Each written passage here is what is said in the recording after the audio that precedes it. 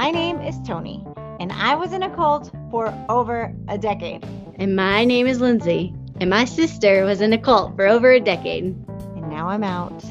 Lindsay and my family helped get me out, and we have created a podcast. Playing in Traffic. We interview survivors of the Whimsicott. We cover topics of healing and topics of all things about cults. So tune in, like, subscribe, whatever all that means, and enjoy the process of deconstruction. Welcome to Playing in Traffic. This is our disclaimer song. This is our disclaimer song. It's our opinion. Don't sue us. Don't sue us. If you didn't want us to make a podcast about you, then you probably shouldn't have started a religion where you brainwash people and separated them from your family, so it's kind of your fault. But don't sue us. Don't sue us. You know who you are, so don't do it. Don't sue us. Don't sue us.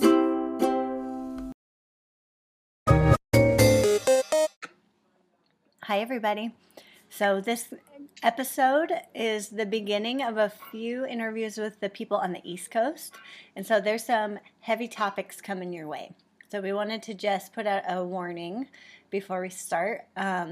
We talk about some heavy stuff, suicide, eating disorders, lots of other stuff. So if you are triggered by that or like not in the mood for it, maybe skip this episode or wait until you're ready for it. And Tony and I also made a new website. Check it out. Check it out. It's www.playingintrafficpod.com. So POD. Check out our pictures. You can see our episodes. Yeah, go to our photo gallery. Resources. Yeah, we got some resources on there too. So check it out, and we hope you enjoy. We have a guest today, and we are very eager to hear her very interesting, very moving story. We met Joanne through this amazing experience of building the podcast and finding our friends. And we really wanted to have Joanne on to share her story. She's our first East Coast member, right? She is our first East Coast member. So welcome from the East Coast. Joanne was baptized in New Jersey in June of 2010, and she stayed for 9 years until 2019. So, yeah, thank you, Joanne, for joining us. Thank you for having me. Yes. Sure. So, do you just want to kind of tell us the beginning story of how you got involved and how did you come to find this crazy church? Oh my gosh. I was entering my senior year of college. I would say I was definitely at a crossroad in my life where it's like, I'm about to graduate. What do I do in my life? I had just ended like a very serious relationship. I went to a Jesuit college, so I was always kind of thinking about God and all that. So anyways, I was approached by these two young men in, I think it was like by Times Square or Penn Station, something in New York City. And they were like, hey, we're having free Bible studies. And they did, can I say God the Mother? They did mention God the Mother, which to me was, I had lost my mom when I was a teenager. And to me, it was like a fascinating thing to know about. And I think it was even more fascinating that these young men were talking to me about it, because it's like, oh, it's not like a feminist thing. It's like a God thing, So it was my summer break. So I had all this time, and I did Bible studies with them, basically almost every day. I was very quickly baptized because the whole be baptized immediately thing. I remember when I was texting my sister, like, I'm about to go get baptized. And I was all excited. And she's like, wait, what? And she like quickly called me and was like, what are you doing? And I was just so like confused by her response. But of course, when I told my the girl, I guess, I was studying with, she was like, "This is a tactic of Satan. This happens to everybody. Whenever you're trying to put God first, Satan." And all of it, for whatever reason, it made sense to me, like everything she said. And I guess I have to mention this because I know people are like, how can you fall into a cult, right? But I mean, cult experts will say you're at a crossroad in your life, but it's, I was young. And also, like, I don't know, I can't put it into words. Like me, myself, I was always raised to question. I was always raised to understand and like educate yourself. I was never raised in bigotry. It was like you can love whoever you want to love. Everyone is the same. As long as you're given respect, you should give respect back. But all that kind of went out the door. Like once I started studying with them, because it was like, I have to put God's word first. And that's what I did. And so I basically just kept going for the next almost 9 years of my life. Isn't it crazy how time just flies? Like you just feel like you got baptized, and then it's like one day leads to another day, leads to another day. And then you just look back and you're like, oh my God, 9 years flew by. How did that happen? Tony will very often say, like, it doesn't matter if you're smart or like intelligent, talented, like you can get pulled into a cult. And the more that I hear her say that, the more I think it truly is like where you are, where you are in your life, like that crossroads, and not about your intelligence. And actually, you'd have to be more of an empathetic person in order to reevaluate your entire religious concepts at that moment. And so I do feel like if you grew up in a smaller world view, it would be harder for you to meet a new church family and say, okay, like I want to try that. That sounds really great. I think you do actually have to be more of a kind of person that would allow that to happen for you. So if anything, Yes. like more empathetic and more willing to like open your mind to the world, which is a good capacity to have like that. And so therefore the people that are introduced to this and join it, that's why you guys are all so lovely. I mean, everybody that I meet has just such a beautiful personality. And I think that's what they are looking for. I mean, that's why they focus so heavily on campus preaching too, because it's like they're young. They already have their mind open to learning new things. And that's what I was told to me, like, oh, we should, of course they try to use the Bible as a weapon, like God said, the dew of the youth. But really it's like, these are young kids who are already studying. I studied about a bunch of religions. It's like, oh, this is just another new thing. I'm interested. Let me go check it out. But their minds are already open to it. And next thing you know, you wasted your life there. Yeah. Right. So what was it like there for you when you were in there? You're baptized, you're going along, you spend 9 years. What is your life like in there?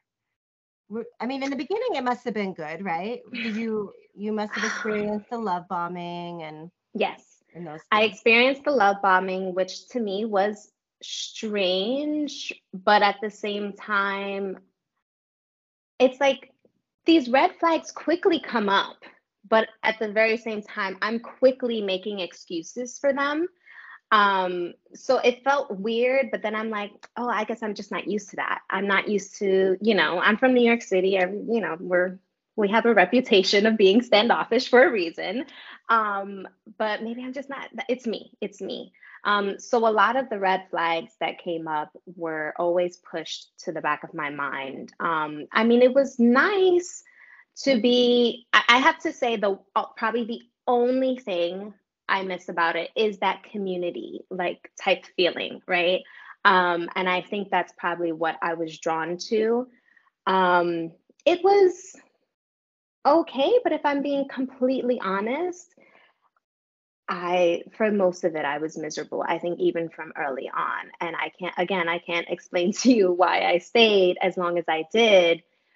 For me, it was, I have to do, everything was a temporary suffering for eternal salvation. So I have to do this temporary thing and suffer temporarily because eventually I'm going to get into heaven and my family's going to get into heaven for the efforts that I've made.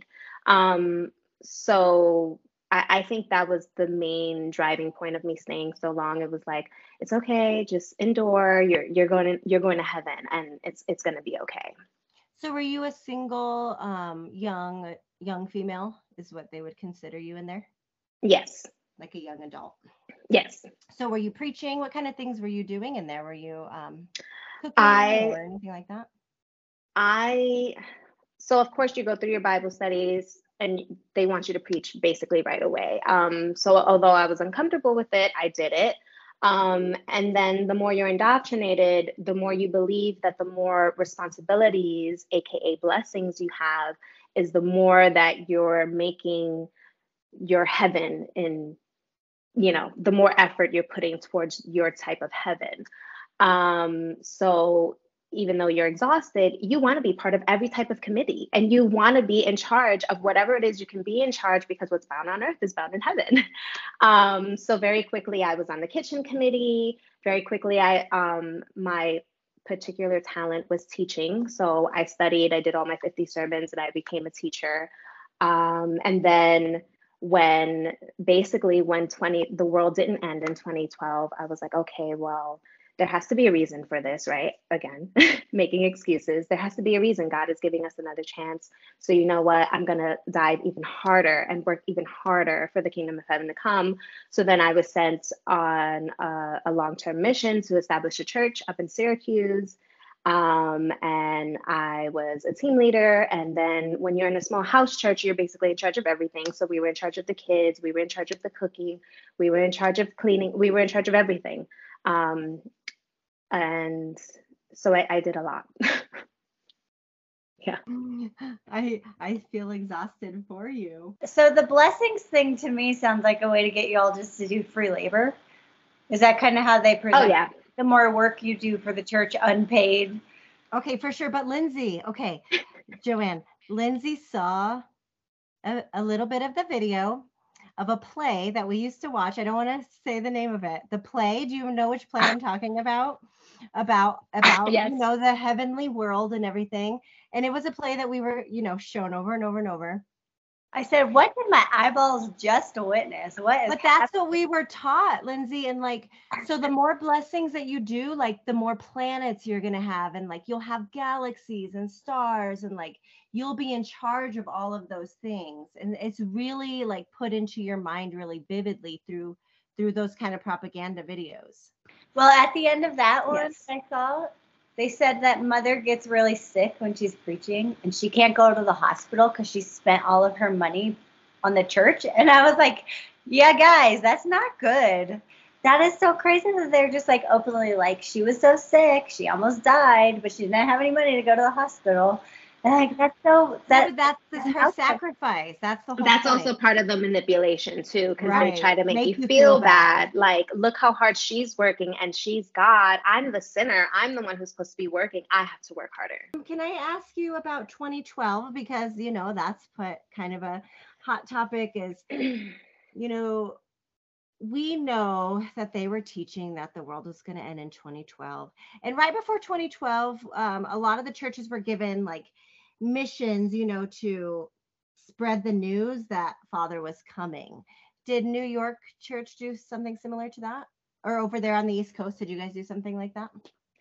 Yes.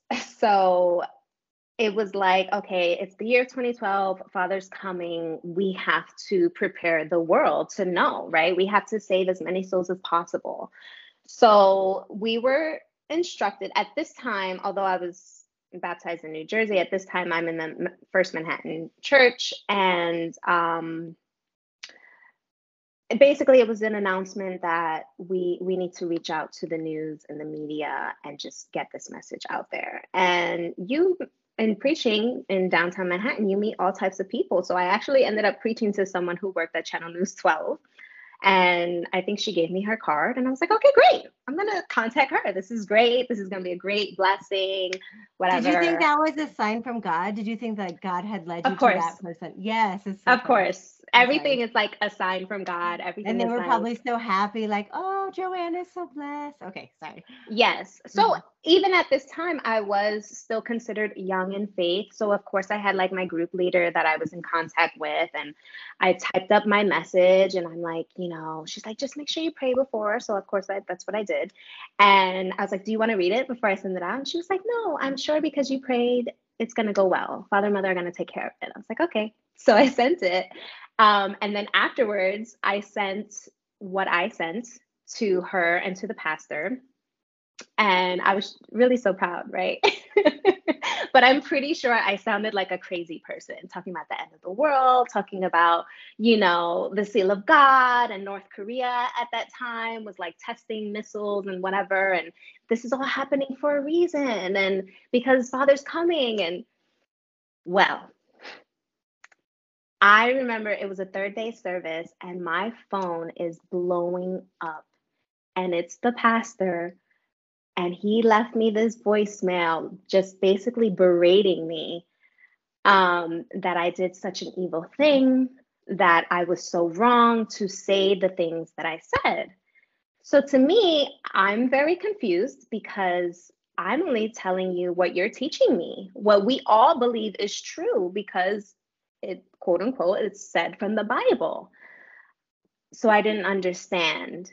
But apparently he didn't like the way I worded it, about speaking about North Korea or whatever. I'm like, but you guys are teaching this in your Seal of God study. So if that's not what you didn't want me to say, don't teach it in your Seal of God study. Right. So he was very upset, and my punishment for doing what I was told was to be sent to the Queen's Church, because from my understanding at that time, I don't think it is now, at that time, the ones who were at the Queen's Church were considered the quote unquote rejects. This was how it was explained to me when I was in Manhattan, and I didn't really understand. It was like, I guess they didn't have the greatest faith or whatever. So because I felt like I was being punished, I fell into a depression. I'm like, God is coming, and I did probably the worst thing that I could have did, and I'm going to lose all my blessings, basically.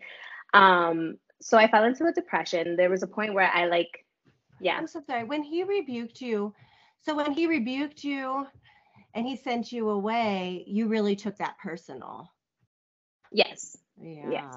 Like that, because really it was like hurt I you, did hurt something your wrong. heart. Right. Yeah, Like I didn't understand what God was, you never God's felt will. like you never felt like, why did the pastor yell at me or anything like that? You just automatically took it as Yes. like you were Yes. a sinner. Yeah. Yes. I'm so sorry. Yeah, it is. Okay, sorry. It's fine. So I remember I just couldn't get out of bed. I mean, I went to work. I kept the services. I barely preached at that time because I was just so depressed. Like, I was just like, it's over. Like, it's over for me, basically. But I think going to the Queen's Church was a saving grace for me, in the sense that I realized why they called them the rejects. And it wasn't that they were like anything having less faith or anything like that. It was, they were a little bit, I would say, they had more of their own sense of self. They were more outspoken. They were more, I felt like they were themselves. They weren't robotic the way other members were. And I guess that's what I needed at the time. And I learned then that it's okay. You can still worship God and you can still have faith, but you can still be yourself at the same time. So, I wasn't depressed anymore. It's like, okay, I'm going to learn to be a teacher. And that's basically where I learned to teach.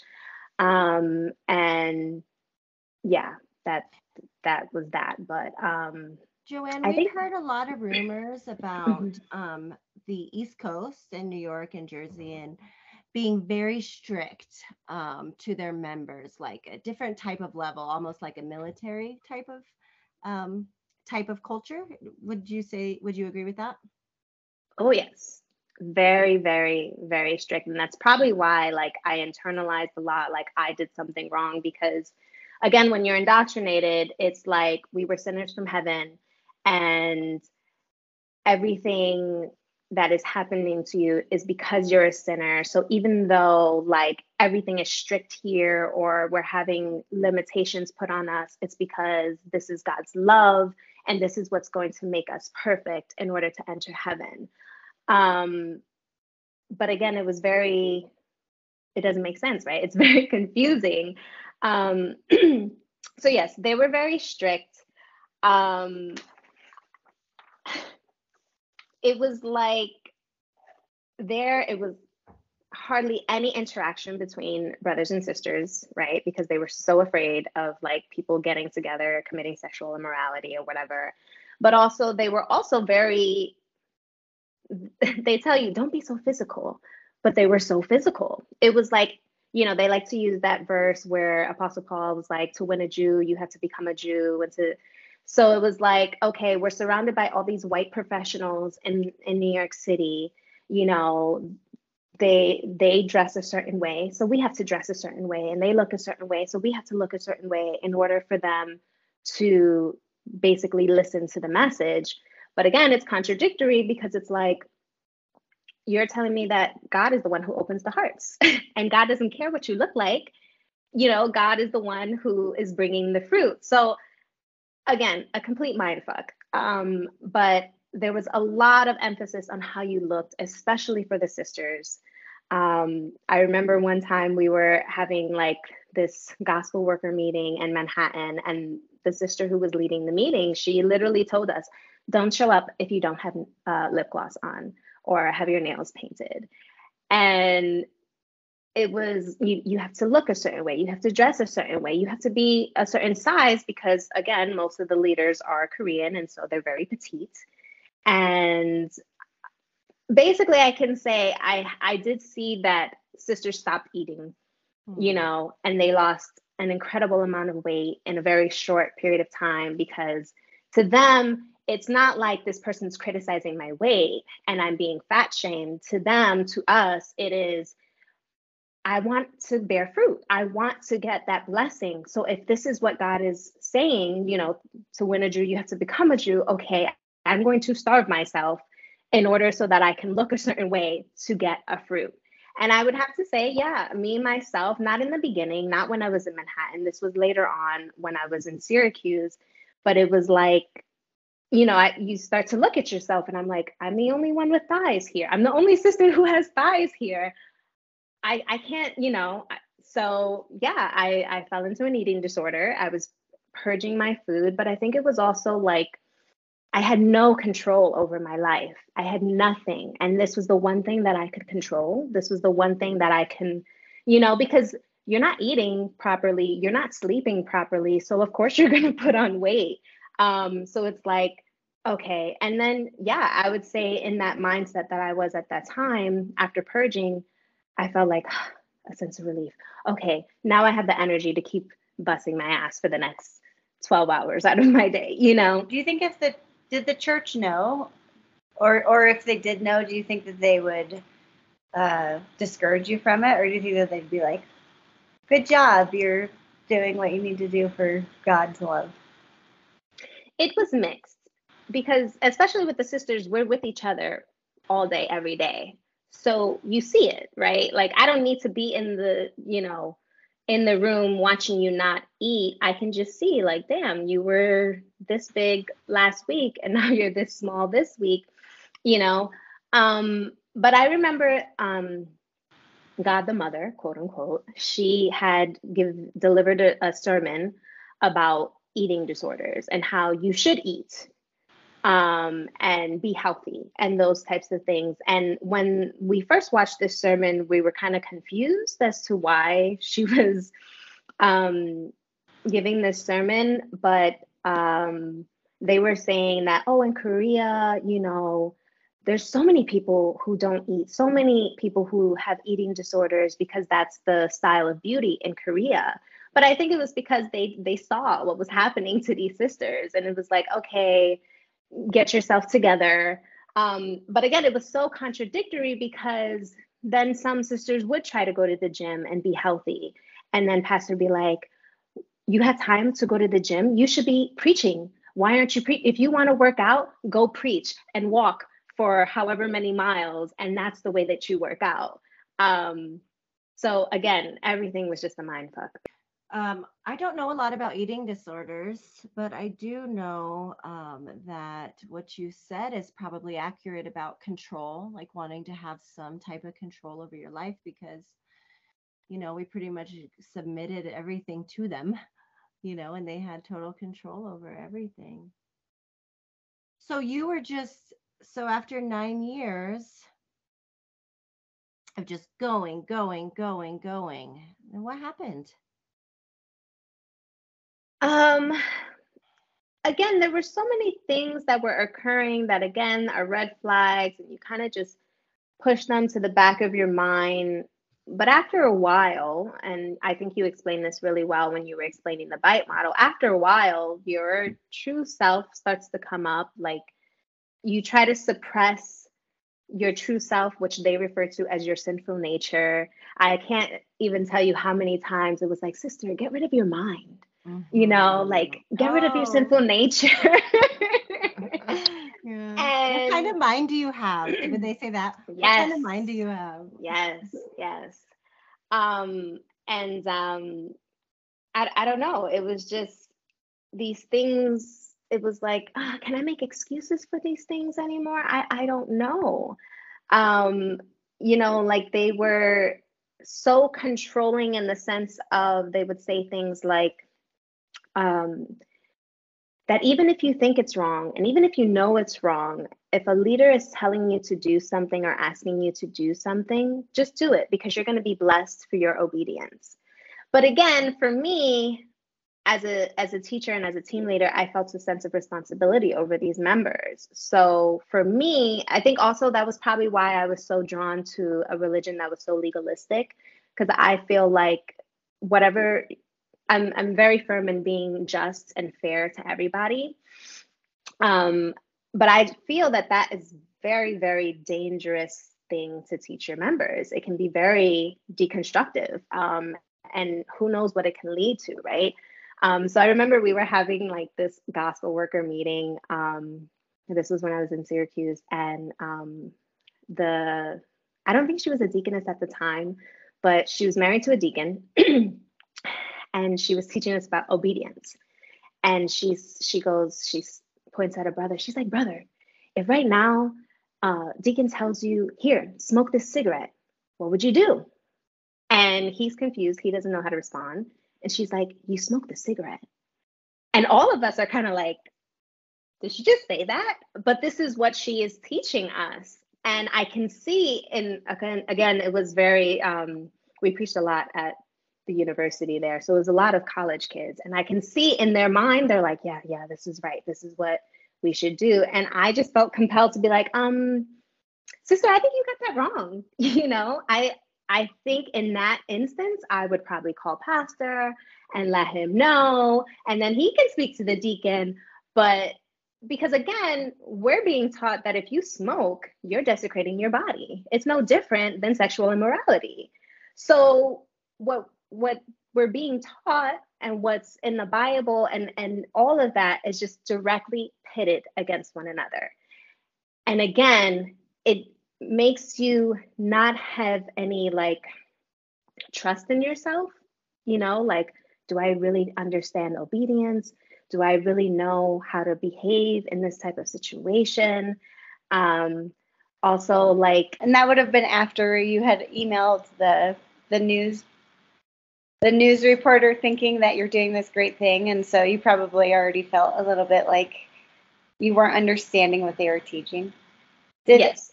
Back to just that out of curiosity, did that person ever email you back or like call to do an interview? No, because again, I think I sounded like a crazy person. Dang.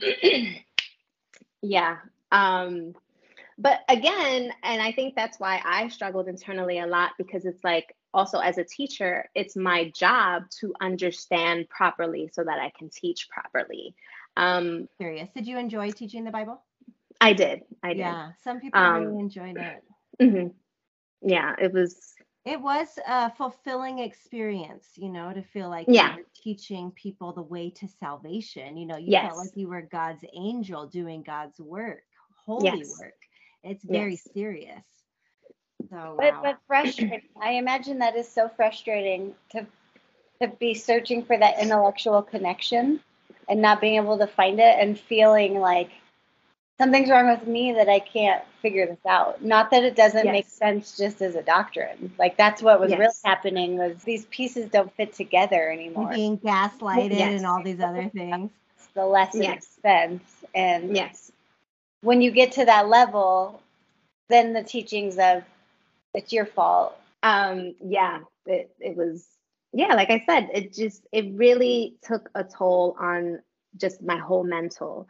Um, because then even after 2012, when a bunch of people left because the world didn't end, there was this teaching of you don't know who's a true brother or a true sister.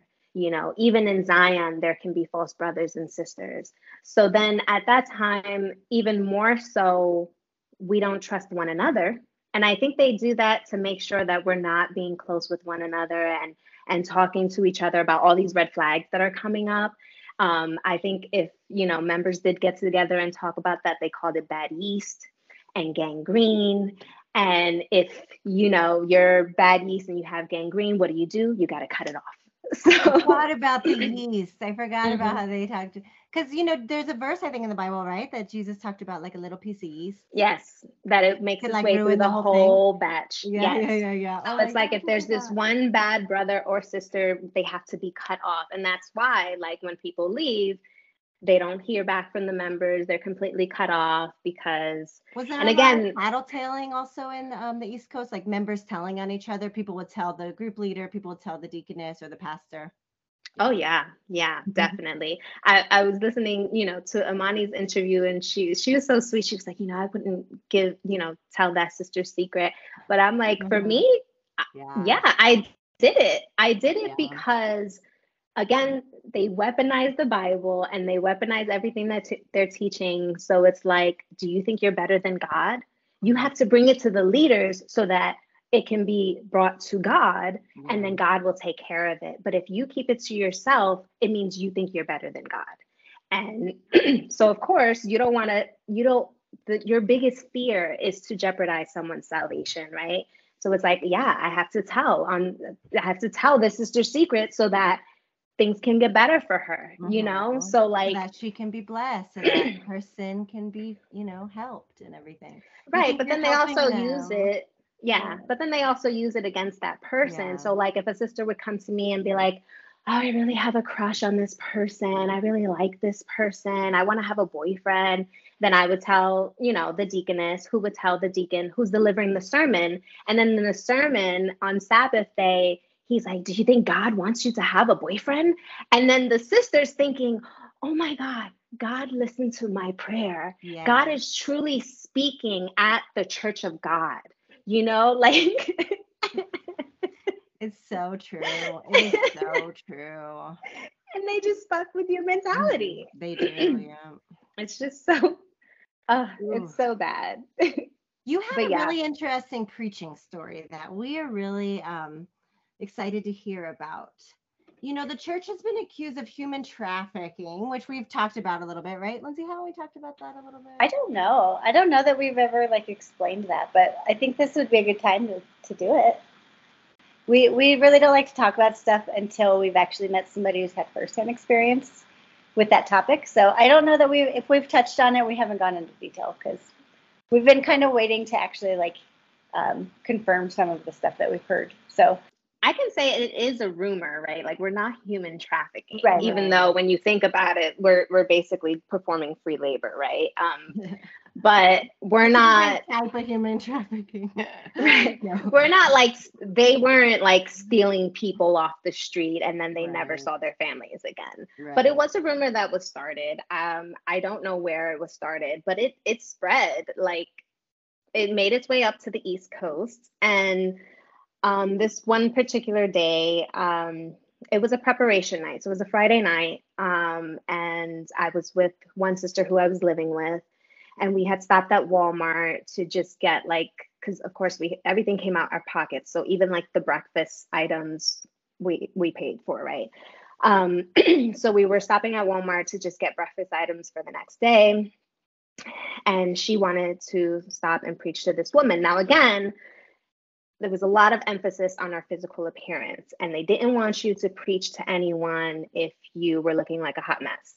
But again, we're compelled to preach all the time and save a soul wherever we are, and God is going to open up their hearts and their mind. Whatever. She wanted to stop this woman. We stopped her. We asked her if she ever heard about God the Mother, and she quickly was like, no, and just walked away. And we were like, okay, whatever. We went about our business. And the next day, that Sabbath morning, the deacon, he just puts his phone in my face and he's like, who's this? And it's a picture of me and the sister with our shopping cart. And I thought he was joking, like, why are you being a creep and like walking around Walmart and taking pictures of us? And he was like, no, this was posted on someone's Facebook saying that you guys were human trafficking and whatever. And I'm just like, what? I was so confused. And he was like, yeah, it was posted. And basically it was like almost our fault because we weren't dressed properly and we shouldn't have approached her, because now look, this picture, it just makes us look so bad, right? And I'm just like, okay. But it spread pretty quickly. And Syracuse is not a very big town. So it spread very, very fast. They also posted like another sister's number on there. So she had people like blowing up her phone and saying all these nasty things. And I guess that's how we found out about it, because at that time, while they said it was okay to have social media at this time, we were still kind of like not on social media. So I would have never known. But she found out and she told the deacon. And so basically from this point out, I'm known as a human trafficker, right? And basically the whole town knew about it. My job wanted to investigate us and see if we were trying to human traffic people at my job. Were we preaching to people and soliciting at my job? And it was just crazy. Does Coast have the like traveling baptizing vans? Because we've talked with Chad about that. In Denver, they had those where you could go like right on site and get baptized. And so we've kind of joked about how that could be perceived as like very creepy, like if you don't understand what the church is doing. And maybe too in California, I think they had them. But like, come on into the van and come change your clothes and be baptized. I'm sure that's how it started. Yeah, it doesn't look great. But the thing is that she lied and she said that we were in the parking lot of the Walmart and we were trying to get her to come into this van. But that's not true. We were inside the Walmart. I'll never forget it. We were in the frozen food section. And that's where the picture was taken. Yeah. And there's a photo of it. Yeah. I completely forgot too that also in the comments there were other pictures of me like at the mall, and people were taking pictures of me at the mall when I was preaching. And some people had enough sense to be like, she doesn't really look like she's preaching. She looks like she's just sitting down having some frozen yogurt, but again, it was terrible because the investigation of my job, all these terrible messages that were we were getting death threats, like, oh, if I see you at that Walmart, I'm gonna come with you with a bat. And it was just confusing. Oh my God. Did the church try to help you? Did the church say, hey, let's get this picture down and let's help our sister? Is that what the church did? Of course they did. No. And it was weird because we knew that they were out there suing people, right? For quote unquote defamation of character. We knew that they were out there trying to sue Michelle and whoever else was speaking out against the church. So I was confused because I thought they're gonna put a lawsuit against this woman too, and they're gonna have my back. Yeah, they're gonna have my back. They're gonna do something. And they were like, oh, we messaged her, but she won't take it down. But I really feel like because her post didn't say anything about God the Mother, it didn't say anything about the WMSCOG, they weren't all that concerned about it. basically. It was just these two girls who look like crazy people trying to invite someone to a Bible study group. Which is so confusing because that is what, no offense to your past selves, but that is what you Mhm. guys always do when you're preaching out in public like that. You guys didn't Right. do anything different or anything wrong. It was just this lady took it incorrectly and posted it on social media. But like Right. every other day, that's exactly what you're supposed to do. That's what they encourage you to do. So for Exactly. It seemed that way because we weren't dressed properly. I was like, maybe there's something I'm not understanding, and this is God's way of teaching me something, because everything's a test, right? God is testing you. Everything's a test. But I did feel like they didn't have my back. Only one of my coworkers like reached out to me and was like, "Hey, are you okay?" And that kind of like sparked something like, wow, they really don't care. And of course, that whole Sabbath day, I was supposed to just keep on with a smile, keep on teaching, keep on doing what I was supposed to be doing, even though internally I'm like, oh my God. So she kept this picture up for about 6 days, and I just didn't know what to do. I know. I have a quick question. So for those 6 days, because you don't have Facebook at that time. So, No, I right? did. It Oh, was you it was did. like like what do you call it when you're like not a kind of really. like a fake one, yeah, or Yeah, like and like I inactive kind wasn't of. on it a Right, lot, but like I right. was able to log in and see these And see it. comments. And the sister that I was with, she read a lot of the comments. Like I knew enough to not read the comments, but All she was also right. younger and she read it. And I think it really got to her, and she was having like panic attacks. I That's think we were both scary. like talking about it, and we were Yeah. like, it is, why isn't the church doing Somebody anything? could follow you or yeah. something, or like if Yeah. they have your face and they had phone numbers and stuff, like that's Oh really yeah, scary. well, that's the thing. Someone did recognize her and put like her first and last name, Oh, put where she worked on there, so it was really bad. Yeah, and so I just didn't know what to do to get this picture down. And I do have to say that the whole at this point I was probably in the church 8 years. Even though inside I was like depressed, I was overworked, whenever I spoke to my family, it was like, oh, everything's great. Like you guys should come to church and have a Bible study, because I didn't want to somehow affect their faith and their salvation. I was working for their salvation as well. Even if up until the last day they never came to church and got baptized, my efforts were somehow going to save them. So of course I always painted that I'm doing okay, I'm great, and all these things, but I just couldn't like hide it anymore. And so I called my older sister and I'm crying and I'm sobbing and I'm like, I'm so sorry because I don't mean to bother you. And, I didn't want you to think badly about the church, but this woman posted this picture of me and she said these things, and my job is, like threatening me. And I don't know what to do to get her to take it down.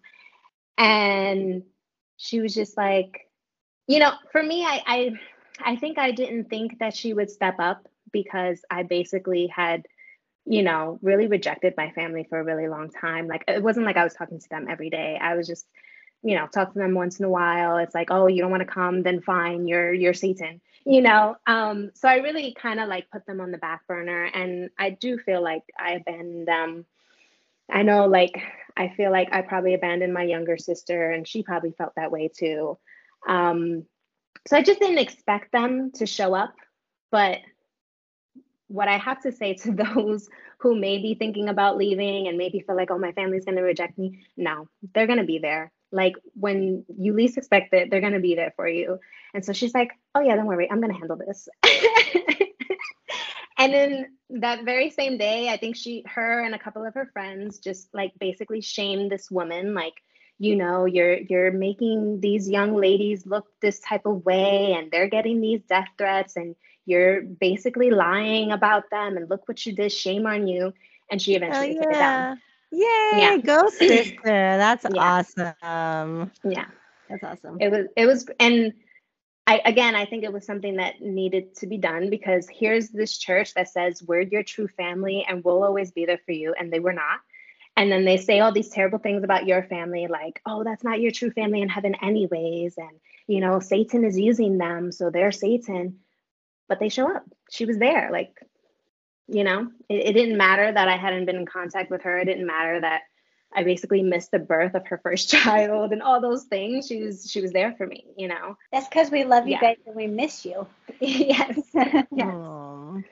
Yeah. Oh man, I feel like I just have chills all over because I understand what you're saying so much. Like you didn't know, like because you just feel so sad that you did abandon them for all those years, I mean, it's a lot of years, and like you said, how many birthdays you missed, or funerals, or weddings, or all the things, and they just pile up and you just feel so sad. And I've heard a lot of members that are afraid to talk to their families and reach out to them because they're like, all the shit I put them through. But Don't be afraid. They'll be happy to yeah, hear from you.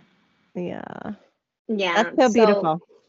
yeah, but when I left in 2019, I still thought that this was the true church, right? I had just basically given up on myself and just felt like I was never going to be good enough for heaven. Um, so it still took me like another year to know that I was in a cult. And once I came to that realization that I was in a cult, I did reach out to my younger sister and I was like, I'm so sorry because you guys were right and I abandoned you. And, we had a really long talk and she was like, I'm just happy that you're out and you're happy. And, she forgave me, which was great. But I still never really got around to having that conversation with my other two sisters that I'm really close with. So I just wanted to let them, this would be like my coming out story to them, to let them know, hey, you guys, you were right. I was in a cult. But I'm really, really so thankful for all of them for being there for me. I mean, and I'm sorry to go there and be so dark, but there was a point where I was like, I'm going to kill myself because there's no point of being in the world, right? I can't go back to the world, but I'm not being successful in obtaining salvation. So I should just kill myself. And that was really my thought process at the time. But I don't know. I think when I was in Syracuse, I was like, you know what? First, let me just ask, my sister if she'll let me move in with her. And then I'll just try and start over at a different church. Maybe it's just this environment. And I was like, but if she doesn't let me go live with her, I think I'm just going to off myself. And Oh, I'm she so did. She was like, sorry. yeah, come. I would love to have you Yeah. come. And Oh. I don't think she realized that she saved my life just by being there. So, Franny, you saved my life. Diane was always great. She never really persecuted me. So I think she was always like very sensitive in that way. And not to use that term persecution, but she never was hostile, like, oh, you're in a cult. I think she was always concerned for me, but she was always like, okay, well, you want to come over for Thanksgiving or something? And so we always had like that open communication with one another. So That's um, beautiful. That's yeah. perfect. And then, Mercy forgave me and she loves me. So I love you guys. Wow. Good job, sisters. Isn't that, I'm like crying. Yeah. Isn't that so beautiful? Sisters are just so amazing. Thanks. And it sounds like they Yeah. did all the right things, they were just there for you, and they were just patient and they waited, and God, it must have been so frustrating for them, but it paid off. And now It look at did. you. Yeah. That's a really common thing when people leave these mind control groups. Of I mean, of course we're confused. Of yeah. course we're in a limbo. We've, spent all these years being told, these really scary things. So it's totally natural and totally normal, but And that sucks because but that is a so whole scary. place to be in. So if Yeah. anybody is feeling that way, we do have a new website and we have a resources page. Oh, that's We true. forgot to mention That's that. awesome. We're trying to like create a community where you don't have to be in that space alone anymore. So go to the resources page. I mean, we're going to keep adding stuff if anybody has anything that they think we should Yeah, add. Joanne, we are so lucky that we had our sisters. Can you imagine? Because there's, hundreds of people out there and they may not have any family, and Yeah. that's what really breaks my heart. And I think that's why a lot of people probably don't leave either. Yeah, but that's what I mean. Like you never really know until you try. Like if I didn't Right. reach out to her, I don't, who knows where I would be, Right. but it was a huge surprise to me that they were still there for me, you know? Yeah. Wow. Yeah. Yeah. Yeah, but no matter what your situation, you're not alone. We have a great community outside. Yes. Okay. All right. So you go through all this. So when did this human trafficking thing happen? What year was that? Towards It the was end of your towards the journey? end. Yeah. Yes. So like all these things were happening that kind of was like a snowball effect of me leaving. One of the other things, so I remember we were having a team leader meeting. I didn't leave the church probably till like 1 in the morning. I didn't get home till 1 in the morning. And I'm talking to the sister, same one with the human trafficking, and I realized like I can't properly see out my right eye, and I'm thinking I'm probably just tired. Like, let me go take a shower, wash my face, go to bed, and I'll be fine in the morning. But in the morning, it was still there, like just like the very center part, like like when you rub your eyes and you see like spots. It was just one spot in the center of my eye. And in Syracuse, it snows a lot. So it was a snowy day. I think it was right after the new year. And it was terrifying trying to drive to work because of the snow and everything's white and then just this black spot. But I made it into work. And I was like, oh, okay, I think I should just call my eye doctor. So he told me to come in. So I actually called up the deaconess, who was like the church leader, and asked her if she could drive my car, and she was nice enough to do so. And my eye doctor's freaking out. He's like, we're going to send you to the eye specialist. So they sent me to the eye specialist, and he's like, oh, you had a stroke. Oh. And they said it just so nonchalant. You had a stroke, my and you're going to have God. permanent eye loss. This is what was told to me. And I'm freaking out. And again, the very natural thing was, what did I do wrong? Why is God allowing this to happen to me? It must have been something that I did. So I'm trying not to cry in front of this deaconess, right? And I have to go to the emergency room. And basically, I'm admitted, and they have to figure out why I was in my late 20s, why this young, healthy girl had a stroke. And again, I don't know if it was you, Tony, that mentioned it, like when you had to go to the hospital and they're asking, like, have you been under any type of stress? And I'm like, no, everything's been fine. Like, What the hell is wrong with us? Like, no, we were not fine. right. Obviously. Like I just got home at 1 a.m. from a freaking meeting. Yeah. But you don't So, even know. yeah. Like you literally cannot even imagine telling the doctor that.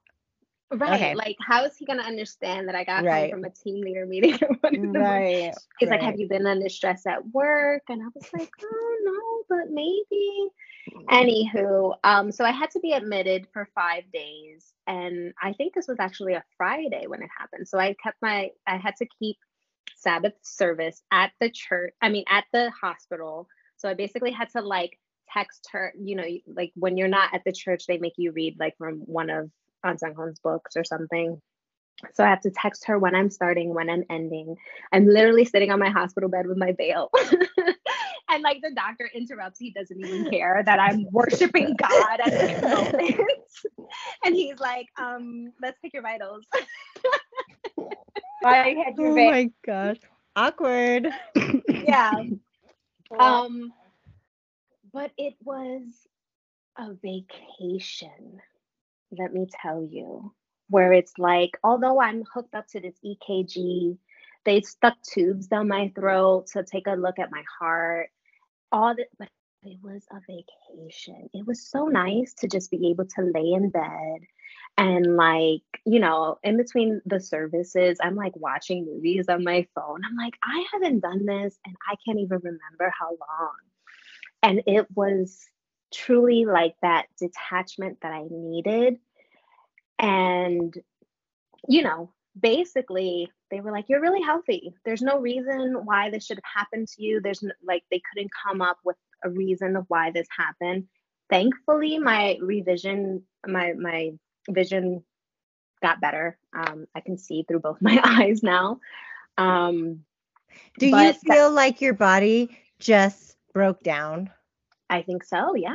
after all that time, stress, pressure? It just Yeah, because came to a all of head. this was happening at the same time. The human trafficking thing with my job and all that, all of this was happening at the same time.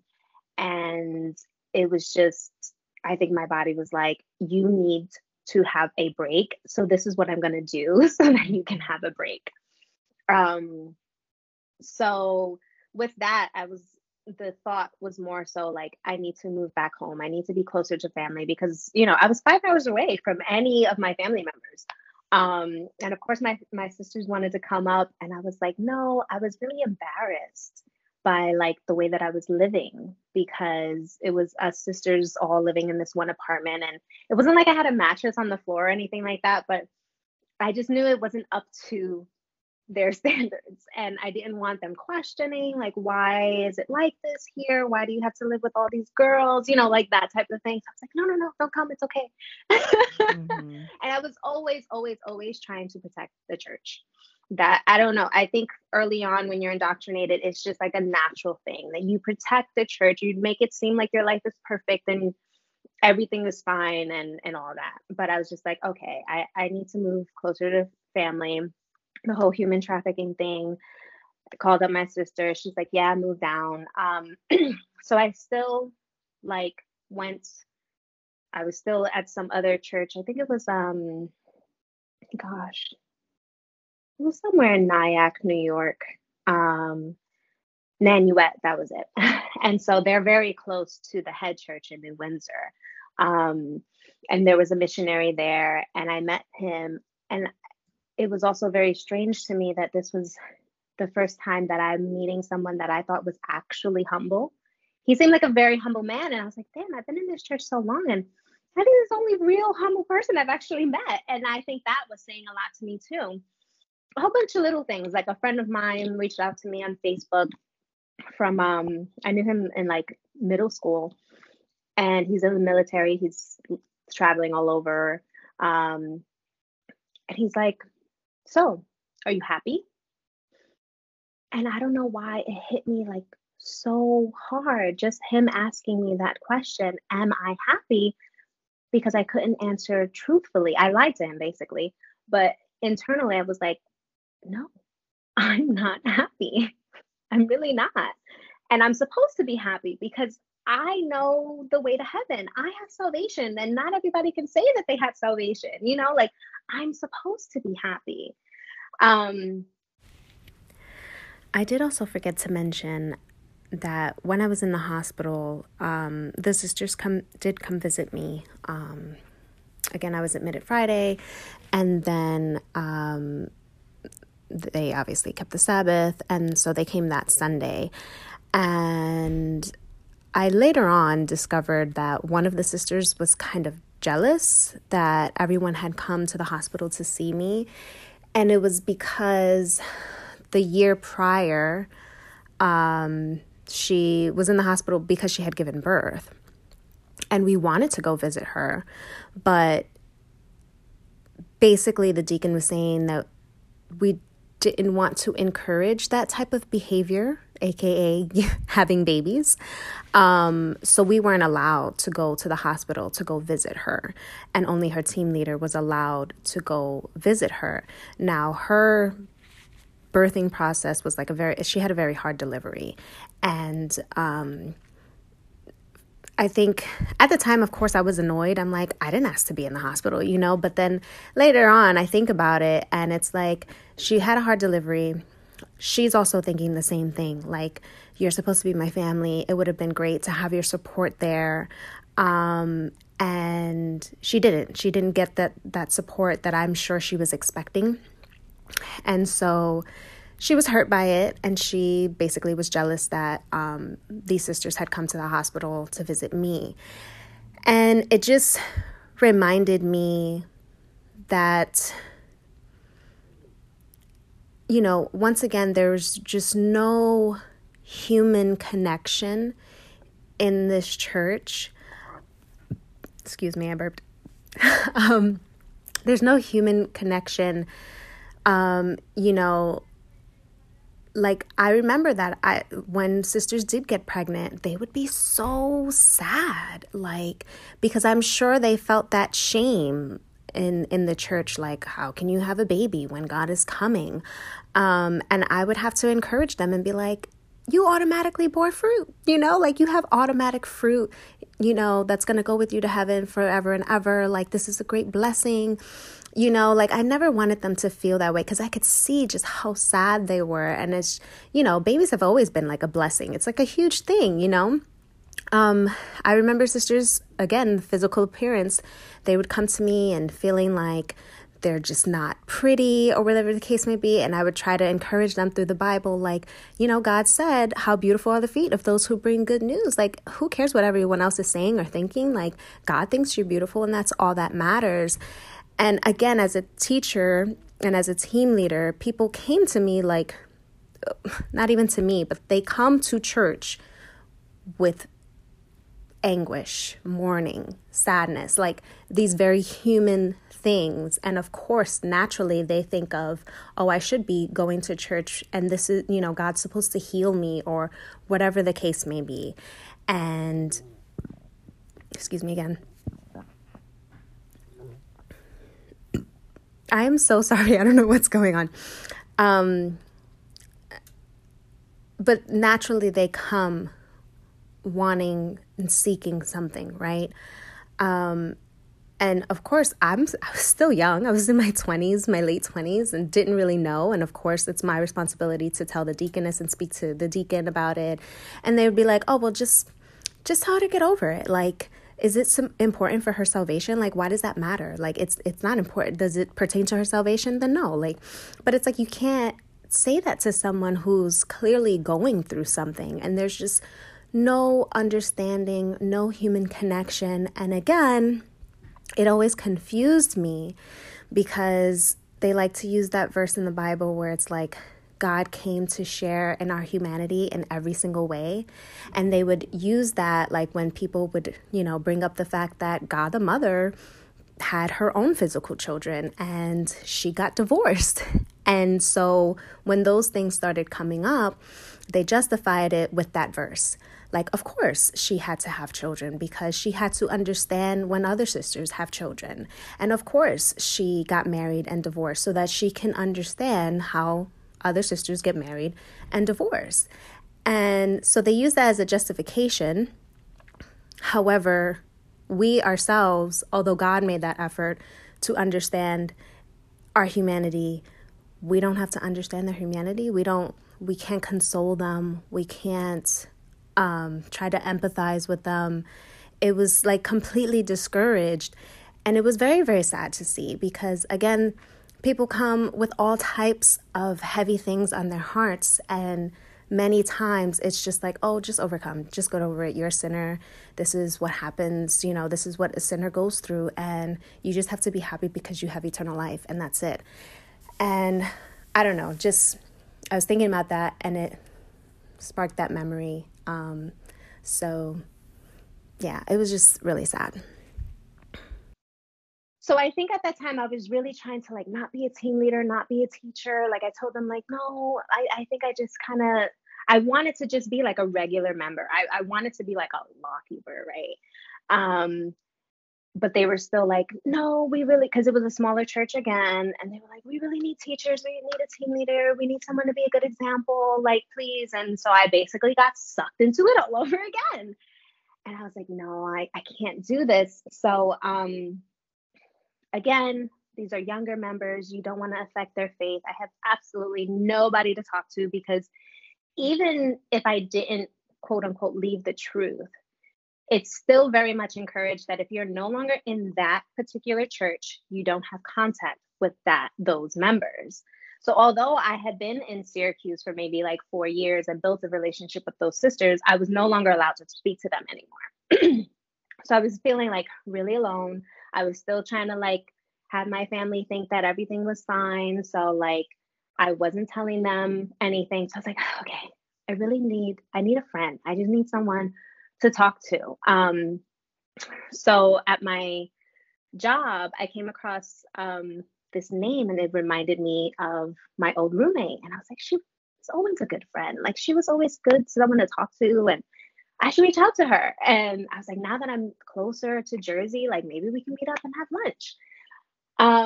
So I did reach out to her, and we just started talking, and she was a great confidant. And I don't know, it just kind of happened that we were kind of talking about like what we would be looking for.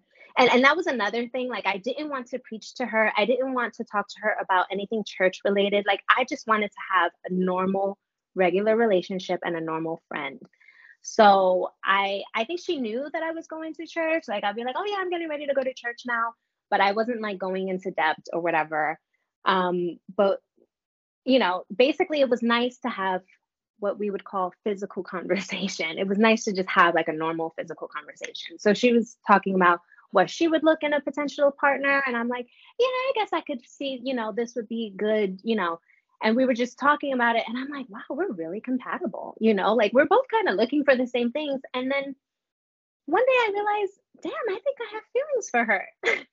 Like I think I'm really starting to like her in that way. So once I had that realization, I was like, oh, I'm definitely going to hell. I already felt like I was on that way, even though I was in the church and doing whatever. I felt like I was just not doing anything right. And, I was already kind of giving up. Like, I'm never going to be good enough to go to heaven. But once I realized that, I was like, oh, I'm definitely not going to heaven. Because of course the church does not condone homosexuality. I know the general pastor gave a sermon a while back about homosexuality and how it's wrong, and this is what the Bible says, and yada yada yada. And it was really weird too, because I suspected that there were members who were LGBTQIA. But of course, to them, they want to enter heaven too. So whatever it is I have to do to enter heaven, I have to get rid of that. I have to cut off my sinful nature, get rid of my mind. And can I ask you a question? Had you ever been in a relationship with a woman before? No, I had never been in a relationship with a woman before. I had never even considered a female before. Wow. And when I think about it, I think for me, it's more so like on a personal level, like getting to know the person and them intellectually and things like that. Because again, sisters, it was a big blessing to be married and then sent off to establish a church, right? So this is something that's going on in sisters' minds. And some sisters would be like, oh, I really like this brother. I have a crush on him. And I would be so confused. I'm like, we don't even talk to the brothers. How can you even have a crush on someone you've never had a conversation with? Like, how is that possible? How did that work with the arranged marriages then? So was it more like pushed on the men to get married to women? Well, I really don't know, because I didn't really interact with the men. They didn't ever approach you, like a pastor wasn't like, you need to start picking out a husband, or? No, but I think it was because I was that like kind of like outspoken person and someone who quote unquote held onto her mind. I don't think they pushed for me to get married. I don't think they wanted me to go to Korea. Like I never felt like I was good enough to go to Korea. Again, I have hips and things like that. And even though it's not like we're walking around showing our breasts or anything like that, right? But it was very much so like, you have to protect the brothers and you can't be a temptation to them. And I'm like, what the hell am I doing? Like, I'm not doing anything. And I was constantly criticized for like anything I did. And I remember it was like a really hot day. And, I think we were cleaning or something. And I kind of like just rolled up my sleeve. And the same sister who was telling us to smoke if the deacon asked us, she's like, you can't show your shoulder. Like, think about the brothers. And I was like, sister, if he is tempted by my shoulder, I think that's a him problem and not a me problem. Because I would respond like that, I don't think they really wanted me to like. You wouldn't have made a good wife. Yeah, I wouldn't have made a good wife. I wouldn't have been like a good deaconess or anything like that, because I just had my own mind or whatever. That's good. That's a good yeah. thing. Yeah. Wow. Wow. Yeah. You can see how that happens in other religions because that is like a very typical, like Yeah. women are supposed to hide their sexuality. And when we were in service, we had to put a scarf on our knees. Mhm. And it was like, if you didn't have a scarf and if you didn't have an extra scarf to give to a new sister, you weren't prepared for service. You had to That's cover. right. You had to cover your knees like you had a skirt on. If your knees were short, Yes. you had to keep them covered. Wow. Yes. Yes. You Yes. Yeah, little. you couldn't show your knees. Wow. Except we were encouraged to wear these pencil skirts as opposed to pants. So it makes sense. Like, then let me wear pants. Yeah. You know? And nylons, so many nylons. Oh my gosh. Yeah, awful. Never do that. See, every time I talk to somebody, I find out something really random. Yeah. That adds Okay. like a mental image to it of you guys sitting there now with scarves over your knees. I know, but hold on. I want to go Mhm. back to her love story. Sorry. Okay, so Yeah. so then This rant right now, Tony. so then you guys just like reconnected and Yeah. and so did she help you through, coming out of the cult? Well, first I had to like awkwardly be like, hey, I think I like you.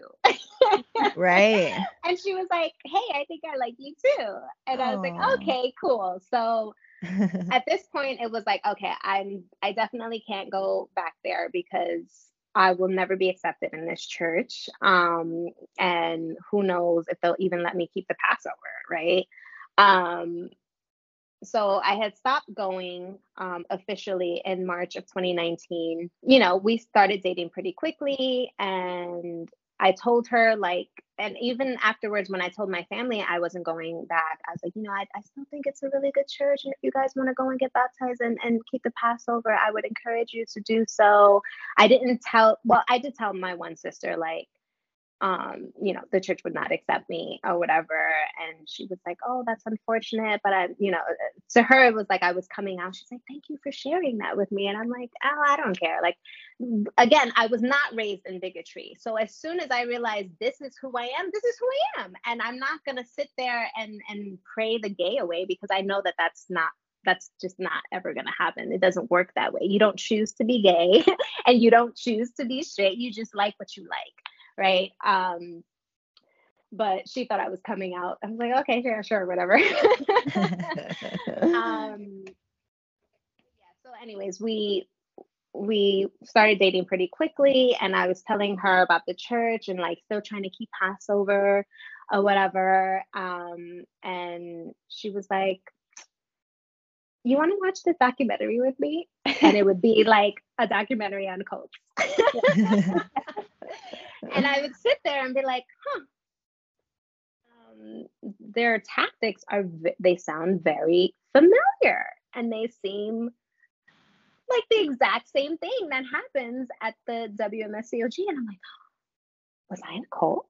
And it took me like a whole year afterwards to realize that I was in a cult, and from all these documentaries that she would want to watch with me. So yeah.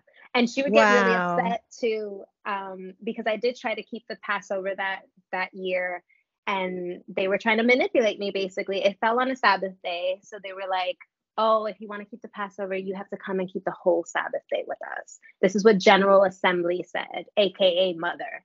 And so I'm like, and she was like, "Don't let them do that to you. Like, this is supposed to be the way to have salvation. Like, why does there have to be a condition?" And I'm like, yeah, but I'm like feeling bad and going through all these motions. I was like, no, I'm not. So I basically, the deaconess I was in contact with, I was like, no, it's okay. Like, it's fine. Then as the date was approaching, she was like, well, pastor said that you can come and keep it. And I was just like, wait, but you told me Mother said I have to keep the whole Sabbath day. But now you're telling me pastor said it's okay. So it's like, that doesn't make sense. Like, I'm supposed to listen to Mother above all else. And this was something that I did notice about this one particular pastor. This was not the first time where it was like, listen to me. Don't listen to what Mother said. Listen to me. This was not the first time this had happened to me. And it was just again, another red flag where it's like, this is not right. Yeah. I'm gonna take it out, but is that? Yeah. Yeah, he's crazy. Yeah. Yeah. Wow. And I think he liked just the attention because he was God's prophet, right? He's God's prophet. He speaks to God every day. And it was something I noticed when I was at the Queen's Church. You know, preparation day is almost as holy as Sabbath day because you're preparing to meet God that day. So we're cleaning, we're scrubbing the floors, we're wiping down everything because, oh my God, I'm going to be in the presence of God the next day. So you have to prepare this temple. But what I noticed is that if they told us, oh, pastor's going to come and give the sermon tomorrow, he's visiting Queen's Church, then it was like everybody went ballistic and was like cleaning 10 times more and preparing 10 times more. And then suddenly we had like, you know, for lunch, it was just easy to make sandwiches, ham and cheese sandwiches. But pastor's coming, oh my God, we're having bibimbap. We're going to have, you know, japchae and all that delicious Bibimbap. food. Yeah, that takes forever to cook. Yes, and all this delicious food. And I really felt like he reveled in it. Like he just, you know, he's a very small man, but he come in like with his chest all up, and I think he loved it. And I always found it strange because I always thought of that verse in the Bible where it's like the poor man longed to eat from the table of the rich man, something like that, because it was just like, I don't know. He's enjoying this a little too much. Right. But yeah, another red flag that I just pushed to the back of my head. But basically, when she told me that pastor said it's okay, I was like, okay, this is not right. This is another manipulation. And I was just like, no, it's okay. Yeah. So again, nobody reached out to me. She tried reaching out to me a couple of times, but then after a while, I just blocked her. I was just like, I need to move on with my life, and I need to just be done with this. And once I realized that I was in a cult, that's when I started like watching videos. I went on the forbidden site, examining the WMSCOG, and it has been really, really helpful towards my healing. Just like hearing ex-members give their story, you know, once I realized like I wasn't the only one who felt like they were never going to be good enough for heaven, it really like helped me so much. I was just like, okay, it wasn't just me. It wasn't just me. I wasn't the loser who like couldn't work hard enough for heaven. Like it was a cult. It's a cult. So anybody in there listening, which I can't imagine they're listening to this while they're still in, but if they are, and you're feeling that way, it's like kind of by design. Yeah. Yeah. You're probably a lovely person. Right. But the thing is, it's like they say like podcasts like this or Jordan Hatfield's videos or whomever, that they're the one causing people to leave. No, you're causing people to leave because you're putting these crazy, like unrealistic standards on your members when they should just be able to worship God. If they want to preach, let them preach. Just let them be, you know? Yeah. And I do have to say, like, when I first left and I thought I was going to die and go to hell or whatever, I really, really, and not to say anything about those who do have like a terminal illness, but I felt like I had like this terminal illness and at any moment I can die. And it was very weird, kind of like a euphoric feeling where it was like, I started to appreciate life even more, you know, like I wanted to spend even more time with my family. And I remember one time I was driving and I'm like, you know, if I got into a car crash right now, it'd be okay because my family would know that I loved them and I would die knowing that I had been loved. And it was so weird. It was really, really weird that those first couple of months where it's like thinking you're gonna die and whatever. It's so weird. Like also feeling freedom for the first time in so many years. Yeah, but you really just don't know what to do with that freedom. Yeah, it's actually really scary. Like freedom is really scary, really lonely. You don't know what to do. It's a very dark place. But look at you now. You are thriving, girl. Yes, I'm thriving. I have a great job and I'm married now. I married my wife and we're very, very happy. We just made 6 months yesterday. Oh, wow. She sounds so amazing. Yeah, she sounds like She sounds like she also did all the right things, you know, being Oh yeah. patient, listening, and not judging. Yes, she was completely patient and supportive of me. And I, again, I don't know where I would be if she wasn't with me to help me through that process. And, she waited that whole year for me to realize I was in a cult. What kinds of things have you found that you enjoy doing now that you're out? Um, I don't know. I just like being with friends and family. I love to shop. Nice. My wife and I, we enjoy like trying new restaurants and trying new foods. Heck yeah. We want to go and travel more now that the world's opening back up. Well, come on and our way. Come to Colorado. Oh yeah, she loves Denver. Oh. She would travel there for work, and she was Yeah. like, "You have to go to Denver. It's so great. I'm gonna take you." And I'm Yeah. just like, "Okay, I would love to go." Yeah. That would be Yeah. amazing. Yeah, yeah. And I don't know. Right now, I think I'm just now kind of focusing like on my career. Like, okay, what do I really? Because before you just had a job to tithe, to save money and give to the church. So I think now is like I'm really considering, okay, what do I really enjoy doing? And while I love my job and they pay me really well, I think I work in academia, but kind of like on the far side of it. I work in an endowment. So I kind of want to be more in the academics. That's kind of been like my focus right now of just, okay, what do I want to do with my life? Like, really, what do I enjoy doing? So I needed to give a shout out also to Marianne, who's been a great mentor to me and also a really good friend. But I have to say, like the church, they're always saying like people in the world, they're controlled by Satan, so they're so evil, and they, you would never have proper support if you left the church or whatever. It's like, it's not true. There are people out there who are genuinely good, kind-hearted people who you don't need to do anything for them. They're just going to be there for you. They're going to be a friend to you, and that's also been kind of surprising to see. On the outside. And so I really appreciate that. I appreciate you, Marianne. Making those connections and meeting people who just want to be your friend and have no like ulterior motives, they're not trying to take anything from you or, use your talent or anything like that. It's just so refreshing. Yes. Yeah. And, Well, that's awesome. And I think it's also important to like take that time to like call up someone that you like. That's something that I really admire about my wife. Like, she speaks to her mom and her sister every day, and I'm just like, it's important to just call up somebody, have a conversation, go to dinner with someone. Like, sometimes we're so busy, we don't have time for that, but it's really good to just make those connections and take that time to like really be in the moment.